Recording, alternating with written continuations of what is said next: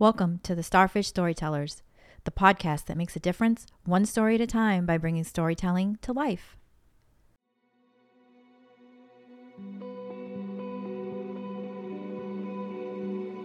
This is Annie. So back in 2017, I was working for our denomination's national office, the Unitarian Universalist Association, which has its headquarters here in Boston. That's what brought me out to the Boston area. And of course, at that time, there were a lot of people who were very concerned about Donald Trump being our new president and how we could show up for people who were being impacted by his policies, particularly immigrants. And I had been interested in immigration justice for quite some time and had been working a bit with Movimiento Cosecha, which is a national group that has a local chapter. They were one of the many groups behind the driver's license bill we finally got passed here in Massachusetts more recently. But there was a leader at our Unitarian Universalist Mass Action Network who I knew, and that's a statewide network where we work mostly on legislative organizing. And she got looped into this group that was doing accompaniment in Framingham, and she was really inspired by how people would go with immigrant members of their communities to their immigration court hearings as a way to show support and solidarity. And she was like, we should do this. And she got really excited about mobilizing an interfaith network in Boston to do that. And so I was interested in this too, and I thought this is a great fit with I'm a minister, I'm interested in this, but the work I was doing professionally at the time was around young adults, and it was nationally focused. It was like all of our congregations all over the country, helping them do better ministry with young adults and college students and stuff. So I was like, this is cool. So I went to the meeting and we started kind of preparing to do this work, but there was this really important question, which was, who is going to want us to come with them to court? Who knows us? Who trusts us? And it became really apparent that a lot of the faith communities that had sent representatives to this meeting didn't have direct relationships with undocumented individuals, lived in very segregated parts of, our city and our greater Boston area. And so it was sort of this, it was like we were going to build this whole thing to do this thing we wanted to do. And we had the resources, but where were the people? Obviously the people are there, but we didn't know the people. So nevertheless, the woman who was in charge of mass action at the time, she was like, no, we're going to figure it out. She had a can-do attitude. In the meantime, I had gotten to know this labor organizer who worked for Jobs with Justice through my other organizing work outside of my paid work. And one night I was meeting with her and kind of casually, and she was like, hey, you're a pastor, right? And I was like, yeah, I'm a minister. And she was like, well, I just found out because her friend who was a janitor at MIT had been detained by immigration, and he had a lot of support because he had a union he was part of, he had a church he was part of, he was, a lot of organizers had his back, and he was at that time being detained at the Suffolk County Jail in Boston because they had a contract with ICE with immigrations, and so she was like, I found out from my friend, he said that pastors can go into the jail a lot more easily than regular people, and he also said there's a lot of guys in here who need support. He's like, I have support. I've got all these people who have my back. A lot of guys in here don't have that. And she's like, so we want to send you in there to find the people who need the support. And I was like, and she's like, and we want to support them. And I was like, I can do you one better. I also have this whole network of people who want to help and they don't have anybody to help. So I went in, and there wasn't any way to prearrange it. It's very hard to communicate with people who are in jail. So I just show up and request a meeting with this man, and he has no idea who I am or why I'm there. And I'm like, hi, I'm your friend's friend, and I'm a random minister. Do you know some people who need some support? And he was like, yeah. So he just gave me their names, and their, I think just their names. And I wrote them down, and then I came back, and then I passed the other name to a friend of mine who's also a UU minister, and also speaks some Spanish, and they were Spanish-speaking individuals. And I went in, and so this time I'm meeting this random Spanish-speaking man who has no idea I exist or why I'm requesting him. And he thought I was going to be a lawyer. He was very disappointed that I was just a pastor with mediocre Spanish.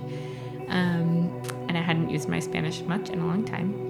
But I managed to get across, like, I know some people who want to help you and other people who are currently being detained. And so, I got a little bit of basic information from him. I had no idea what I needed to be asking, what was important. There's this number that's called the Alien Registration Number, or the A number, and that's like the most important number, because with that you can like look up when a court hearing is, you can find out a lot more information. Like, you need the A number for everything, and I took his A number down wrong. Like, I got a digit wrong. It wasn't even the right number of numbers. And which I know all of that now, but I had no idea. I just was like on this mission to like find the people who were being organized inside by this awesome guy inside, and connect them with the people who were trying to support outside but didn't have the connection. So we were able to then get him a lawyer based on pooling some resources from this crew, and started accompanying him to his court hearings. And my friend went in and visited another man, got accompaniment for him for his court hearings, and pretty soon we started building this network that consisted mostly of people who were inside immigration detention, organizing inside, trying to help each other, because there's like incredible mutual aid going on inside. A lot of language help for folks who don't have English, a lot of just like passing and sharing resources. So, pretty soon my cell phone number was like in everybody's hands. And then there was this crew of different faith communities. It was a lot of Unitarian Universalists, a lot of Jewish folks from different Jewish communities, and a few Christian communities too. And we ended up like building this network that now, it's called the Boston Immigration Justice Accompaniment Network. It's got like we started a whole 501c3 to have our bond fund. So we have a fund that can pay for bonds to get people out of immigration jail. And we've bonded out a lot. I should know the stats, I don't, but we've bonded out a huge number of people. And we support folks who are fighting deportation or currently detained. And we've done a wide range of things, from host people in homes. One person accompanied someone at the birth of their child, like was at the birth, because their spouse was still being detained. And there's a million beautiful stories I could tell, but it all started just because like I happened to randomly know people, and then because the people were ready when the need came. And I think it's a really important lesson, and like, you don't always know when the need's gonna come, but if you're ready, then you can do what you're being called to do. You can do what your values call you to. If you're not ready when that relationship strikes, then it's a lot harder. So that's my story.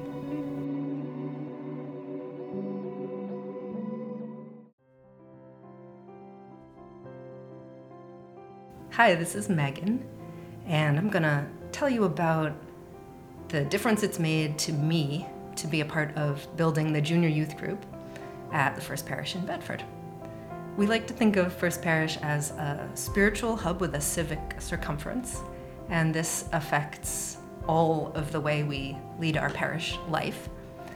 On Wednesdays in Bedford, there's a half day, and so there's a whole bunch of young people who roam around our small town wondering, is the library fun and cool, or can I go to the one little Ted's, what's it called? The place across the street. Ken's Pizza. There's not too much to do. Maybe you go to Starbucks, but you're kind of looking for something to do.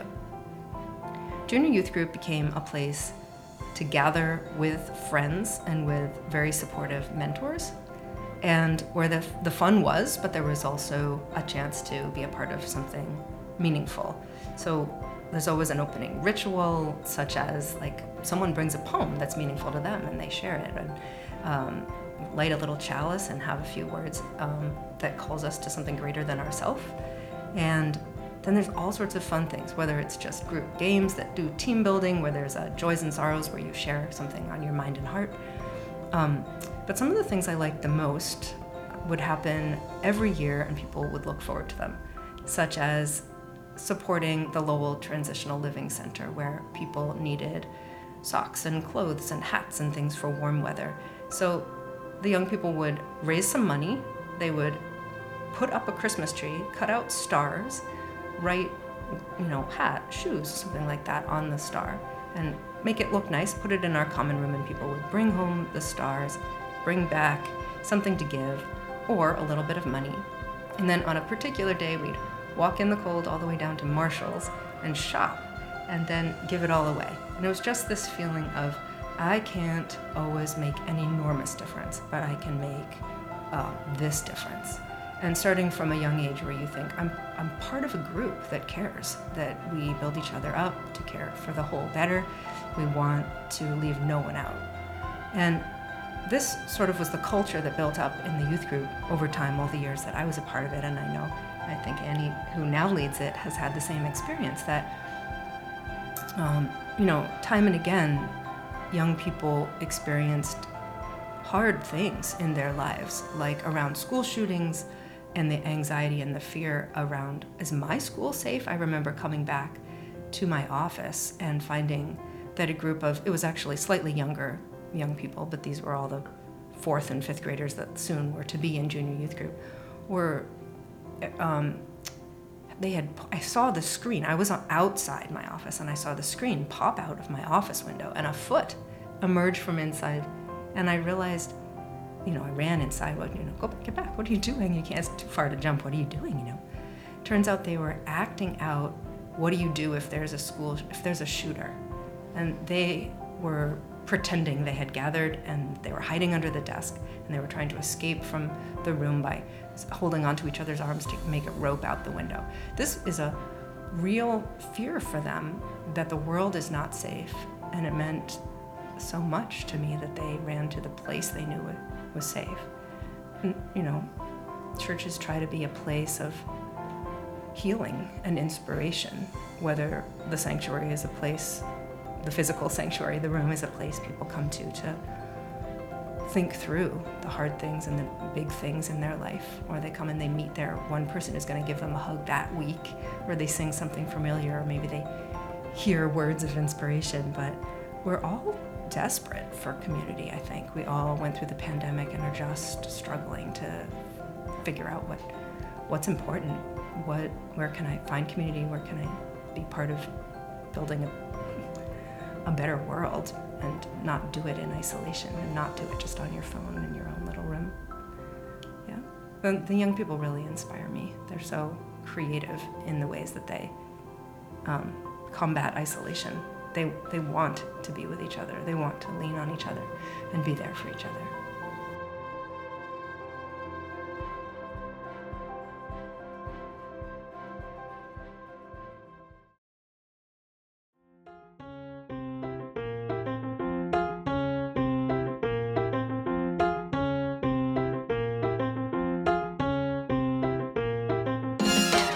Hello, my name is Liana Henry, and welcome to the Starfish Storytellers. I'm the CEO of the Black Dog Group, a Marcom and project management firm headquartered on the east coast of the U.S. in quaint colonial Bedford, Massachusetts. I'm your host and passionate about storytelling, and I'm actually on a mission to raise up the next generation of storytellers.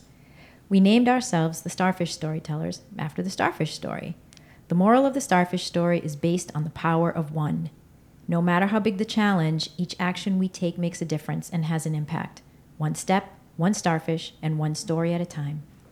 Every episode, we welcome a new storyteller who will share their story meant to inspire and connect with you.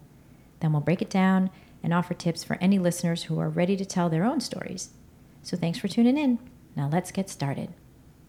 Today's episode is about social impact storytelling, where stories can sow hope, inspire, and make change happen. And with me today are two well-known faces and names in Bedford, Massachusetts. I want to welcome Reverend Annie Gonzalez, the acting senior minister and minister of faith development, and Reverend Megan Lynes, the parish minister of the First Parish in Bedford at the Unitarian Universalist Church. I'm really excited that you're both here, so welcome to the show. Thank you. Thank you for having us. Great to be here. So you told us a couple of amazing stories. They were very, very moving, but I didn't know if you wanted to maybe introduce yourselves maybe in a little bit more depth. So I don't know, who wants to start? Sure. So I'm Annie, and I grew up in Central Illinois. I grew up Unitarian Universalist, and I knew I wanted to be a UU minister since I was in high school. I when I looked back at my pre-SAT test, I saw that I had circled clergy for what's your like hoped for career. So I went to seminary out of college and became a UU minister, and a job at our headquarters brought me out to Boston from where I was at the time, which was in California. And after a few years there, actually it was when I learned that Megan was leaving her position. Megan has returned to us briefly, but she was at First Parish Bedford for 9 years as the second minister, the parish minister. And I learned that she was leaving this position, and I got so excited because this congregation has a great reputation in our denomination. John Gibbons, our minister emeritus, was someone I had worked with before a little bit and had a lot of admiration for. And the congregation was doing really exciting things, like suing the town over their solar panels, harboring someone in sanctuary for her immigration status. And so I was like, I want to go. So I was so happy to land that job and be able to start working in Bedford. But I live in Malden, Massachusetts. I have a almost 8-year-old kiddo who I share custody with. She's with me half the time. And I also live with 3 other adults. And they're 2 babies that they have between the 3 adults and 1 dog. So we keep it lively over there in Malden. Nice. And I'm Megan Lynes, and I, like Annie said, served as the parish minister for 9 years and left in 2017 to have my kid. And I'm a single mom by choice, and I knew I wanted to pour my heart into trying to be able to have him. And what I dreamed of came to be, and he's now 4, and I needed another way to pay my rent, and this crazy thing happened where our interim minister left after half of her 2-year term. And so I came back, and it's just been this wonderful, open-hearted reunion of being with people that I know and I love, and being there for this past year part-time has just been such a gift, and being with Annie and watching Annie's leadership is inspiring to me too. I grew up in and around Boston, and grew up UU, being in the choir and being part of the Our Whole Lives program as a young adult, as a young 9th grader, which is a comprehensive sexuality education program. So it just affirms what it is to be a human being. It was a really shaping experience, and it kept me around thinking, this faith says it's great to be you. There's nothing bad or wrong or broken about you. You're lovely. You're human. And so being part of a faith that says you are in the world to change the world. You're born to manifest the glory that's within you. It's been a part of me figuring out how to live my faith. I became a chaplain at Brigham and Women's Hospital in Boston. And I did that for a number of years, and I found that my calling was elsewhere. I kept fainting on the job. It was like terrible. I'd get really scared of what was happening, and so much blood or a domestic violence situation, it would scare me, and I'd faint, and it was terrible for the people who were experiencing a chaplain who'd come to be with them, and then I'd have to say, excuse me, I gotta step out. It was just, I wanted to do that job very much, but my physical self couldn't mind over matter it anymore. And so I decided I wanted to be in a little bit different setup that I could not be afraid in that particular way. Mm-hmm. And I loved my ministry in Bedford, just knowing that it's coming to an end in a few weeks here. It makes me sad, but it's been a wonderful chapter, and I miss it already. So I'm understanding that you were here just for a year or whatever? Yeah, I did 9 years, and then I did a 5-year break, and then I've just been back this one. So you're leaving. And it's ending. Mm.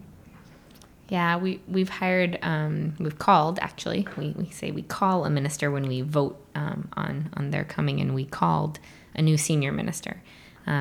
So Reverend Jamie Hinson-Rieger is going to start in August, and I will go back to exclusively being the Minister of Faith Development, and then, we'll lose Megan, which is the saddest, but she'll still be around. Mm-hmm.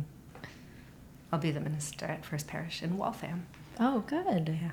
Oh, nice. I'm looking forward to it. I don't know them at all, and my heart's in Bedford, so it's hard to say goodbye. Mm-hmm. Yep, a new chapter, new adventure, though. Yeah. New opportunities for change. So today's show is going to be about social impact storytelling, and when the point of the podcast is to talk about storytelling and different types of storytelling, and that's why that we have such a varied types of guests, because we tell all kinds of stories, and we do believe in storytelling can make a difference. Social impact storytelling raises awareness of issues in your community and around the world, and these impact stories put a face or a name on your organization, maybe bring your mission to life, and provide a glimpse into the lives or the individuals of the community. And these stories are going to connect with our emotions and sometimes inspire people to take an action, which is really the goal. I noticed on the website it was talking about welcoming folks of every sort of religious background, with agnostics, humanists, pagans, theists, atheists, Jews, Christians, Muslims, and Buddhists, united around worship, activism, and connecting the world and nature and the human society. Yes. So that's casting a really wide net. It's a wide net. Wide net. Yeah, for sure. So you talked about the different communities that you support. I know that, we are advocates and activists for the LGBTQ community, and I know that you are too. And we drive by, we live really close by to the church, so we drive by the church all the time. So we always see the yellow and blue lights that are on, supporting Ukraine. Can you share some stories about any programs that you have in place to help these different populations? And have you seen any change in these areas? Yeah, I mean, nationally, because I was just at this conference, it's really on my mind. Nationally, we are doing some really important work.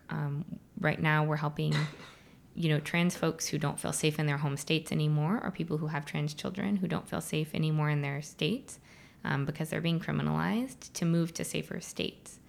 And I think that's really important, and it's new because, unfortunately, while transphobia is not new, this particular form of backlash that's coming with all these laws that are criminalizing, like things like drag shows, things like getting your kids health care that's gender affirming, that's really causing people to be rightly very scared and want to relocate. And a lot of our congregations that are in those red states, that are in those states with those laws, are really like fighting for people's lives, and they're like the one safe haven. And they're under a lot of threat, and it makes me feel so like lucky to be in a much safer state, not to say we don't have problems. And it also makes me want to like figure out how do we use our resources to support some of those congregations that are like on the front lines of those fights, because it's scary out there. But I don't know if you want to talk about like what we do at our congregation. Well, so I think a number of years ago, the Social Responsibility Council, which is our body of folks, elected 7 folks who help raise funds and clarify how to use our vision and mission in service of doing good for the world. Social Responsibility polled people because of your, time at church. What organizations do you care about? Are you passionate about? Do you do because like through church work? And there were over 60 of them. So, the church was able to put up these solar panels in it, and it was a sort of a groundbreaking situation because the Bedford's Historical Commission, for very good reasons, wanted to take care of and preserve the beauty of one of the first 3 buildings in town to have become a town back in the early 1700s. You had to have a church, a meeting house, and a school. So just to sort of, without care, stick up solar panels on one of the oldest buildings in town got them worried, understandably. But through a lawsuit ultimately, but also through communicating about why this would make not only, be able to have solar panels for First Parish, but make a statement that if you can do something, you should do something. And many other local organizations said, I guess it is possible to do an updated for the contemporary time thing. The panels are also very non-visible. They're not affronting to the eye. But even if one saw them, then someone might say, wow, this ancient building also supports change. We live in a world that's just collapsing around us because of climate change. Mm-hmm. And to do nothing is selfish, foolish, and without foresight for all the generations to come. Mm-hmm. So I would say First Parish cares enormously about climate justice work. I would also say immigration has been a very important part of just an awareness that the world we're a part of, do we need borders in the ways that treat some people as criminals and separate them from their families? And we were able to have a guest in our church in our church for 3 years. Her name's Maria, and oh, what a delightful human she is. To have her live there was an inspiration to really anyone who met her personally, but also because she was there, all sorts of people could raise awareness of how ridiculous a lot of our systems are that penalize and harm and terrorize folks who just want to live with their families in the States. Mm-hmm. So, all right, so those two are some. We've had people lie down in pipelines. We've got the idea of renaming Faneuil Hall because it's was named after a slave trader. So there's our Minister Emeritus, John Gibbons, is working about to organize to help support a name change. Mm-hmm. I remember being part of a group of, I'll say women, it was all women.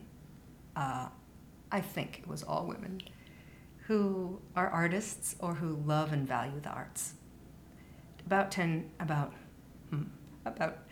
14 or so years ago, they wanted to bring alive the traditions of art within our congregational life. So we had a series of events like during the sermon, somebody painted a live picture of a scene that she felt inspired to paint while listening to the sermon, and it swapped artists during that.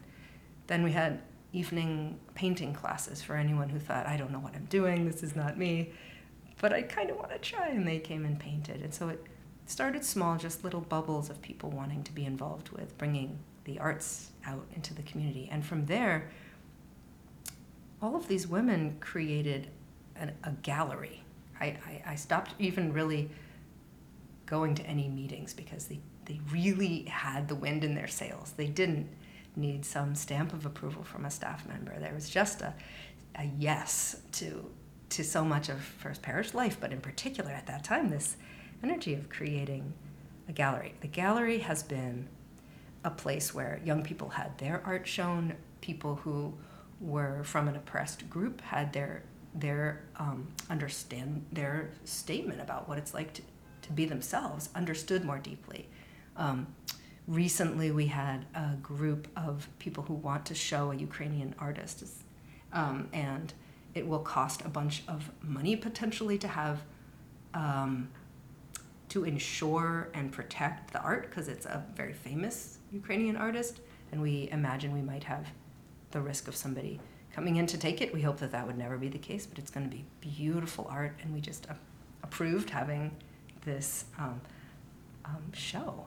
So all of these shows have gone on for 10 years now, and I could say more of them, but anytime somebody wants to see a beautiful art show, you just go upstairs to the gallery, and it's really an inspiration. So, yeah.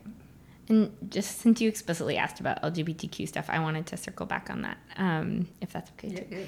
Yeah. So Megan briefly mentioned this program called OWL, Our Whole Lives, which is a comprehensive sexuality curriculum that we have curriculums that go from like kindergartners who are just learning about like, what is a body? What is a family? Like, how do I, keep my body safe and private for me, the parts that are supposed to be private for me and all of that, to elders who are dealing with like changing bodies and how do I be a sexual person in my last chapter of life. But our kind of our flagship program of that program is the 7th through 9th grade curriculum. And we did just run that with like 16 kids who signed up, and a lot of them are kids whose families are very involved in our congregation, but not all of them. Some of them come, from the community to be part of this program, and it is a very gender affirming program. It's, it's affirming of people of all genders, transgender identity, all sexualities. And it's something we try to keep really up to date. And so I think that's a really important piece of education we offer, not only to our own youth, but to other youth. And the other thing that I think is so crucial in this area is our youth groups. Megan mentioned how beautiful our youth groups are, and they're like one of my favorite things about working at First Parish. I love our youth groups. And we have out trans kids in our youth groups, and we've really tried to create a safe space. And I think it's really important because like our middle school youth group has been really boy dominated this year. And then it's like so sweet to me, like to see these little 12-year-old boys trying to sort of posture and be like, hey bro, yeah, you're going to do that, bro. But like all this, sort of like traditionally masculine posturing, and they are like still so sweet, so kind. When someone says, oh, my pronouns are he and they don't bat an eye. When somebody seems like there's same-sex crushes or whatever, they're totally supportive. Like, and that I don't think is happening necessarily in the school at large from what I hear. And I think it's really important that we create a space where people can feel safe and be kind and loving and create the types of masculinity that we want to be seeing in our world and the types of just people of all genders that we want to be seeing. No, very, very important. And, we know that there isn't always a safe space, for LGBTQ youth. And, it's important to be able to, tell the story that's out there and that's available. And here's, you are welcome here and it's a safe space for you. So I really do appreciate you, sharing that. We're starting to run out of time, but I did want to just ask real quick about, you talked about the solar panels. You are a green sanctuary congregation. Yeah. That's due to the environmental ministries that you're doing, or the social justice work that you're doing. What other things are you doing with that side of the church? We have a really active environmental justice committee. They're like these really dedicated organizers. A lot of them are involved in like Mothers Out Front as well. And they really push us as a congregation to live these values like with urgency. And, it's so hard right now with climate change. We obviously can tell it's happening. It's terrifying. A lot of us, I'm scared. And there's so much urgency. And then to figure out what are the right strategic responses to the urgency is really hard. We just had a really challenging debate at our General Assembly where some young adults brought a very intense divestment resolution that would have taken a really big impact on the financial well-being of our association.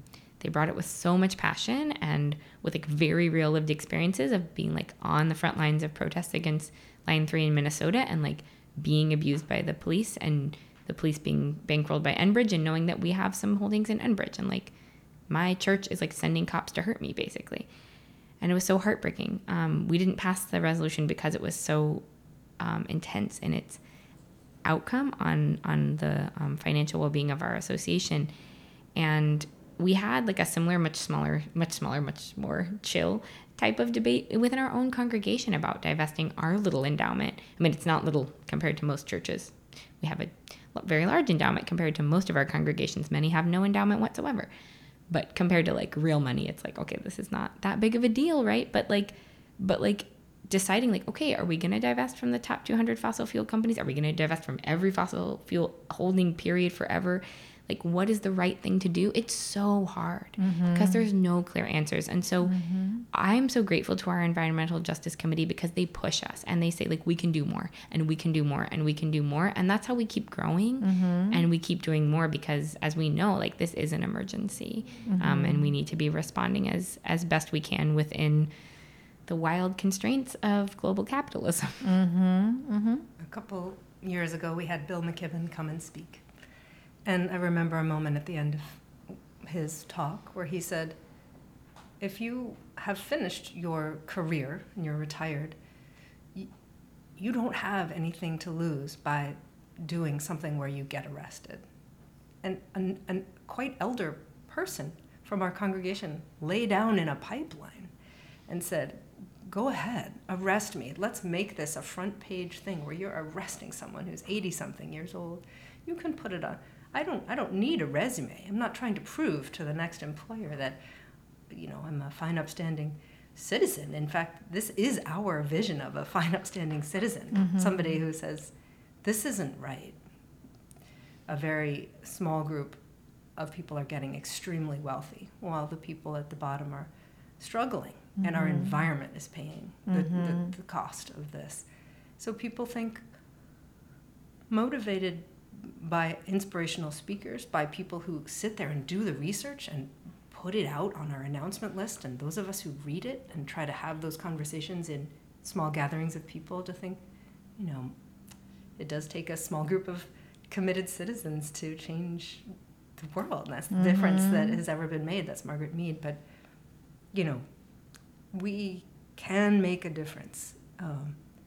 And our environmental justice group says, you don't have to like everything that we tell you, but we're going to keep trying to present the facts and the information so that we don't have our eyes glaze over, and so that we try to do the one next right thing. One step at a time. Yeah. Well, that's all the time we have for today. I could sit here and talk about this all day. But I want to thank you both for being here and for sharing your stories and sharing the stories of social justice and change and the needs that are out there for our young people, for them to feel safe, and all the things that the UU is doing to create that safe space. And we're hoping people will hear this podcast and the word will get out, and you'll have more people coming to your doors saying, hey, we heard about you and we want to learn more. So thank you very, very much for just your candor and just being honest and open. Well, thank you for having us. Yeah, thank you so much. This was a delight. Thank you. And to our listeners, whether you hear us locally from the BTV studios in Bedford, Massachusetts, or across the globe on such podcast channels as Spotify, Apple Podcasts, or Amazon Prime, thanks for listening. We hope you enjoyed this episode, and we'll see you next time. Happy storytelling.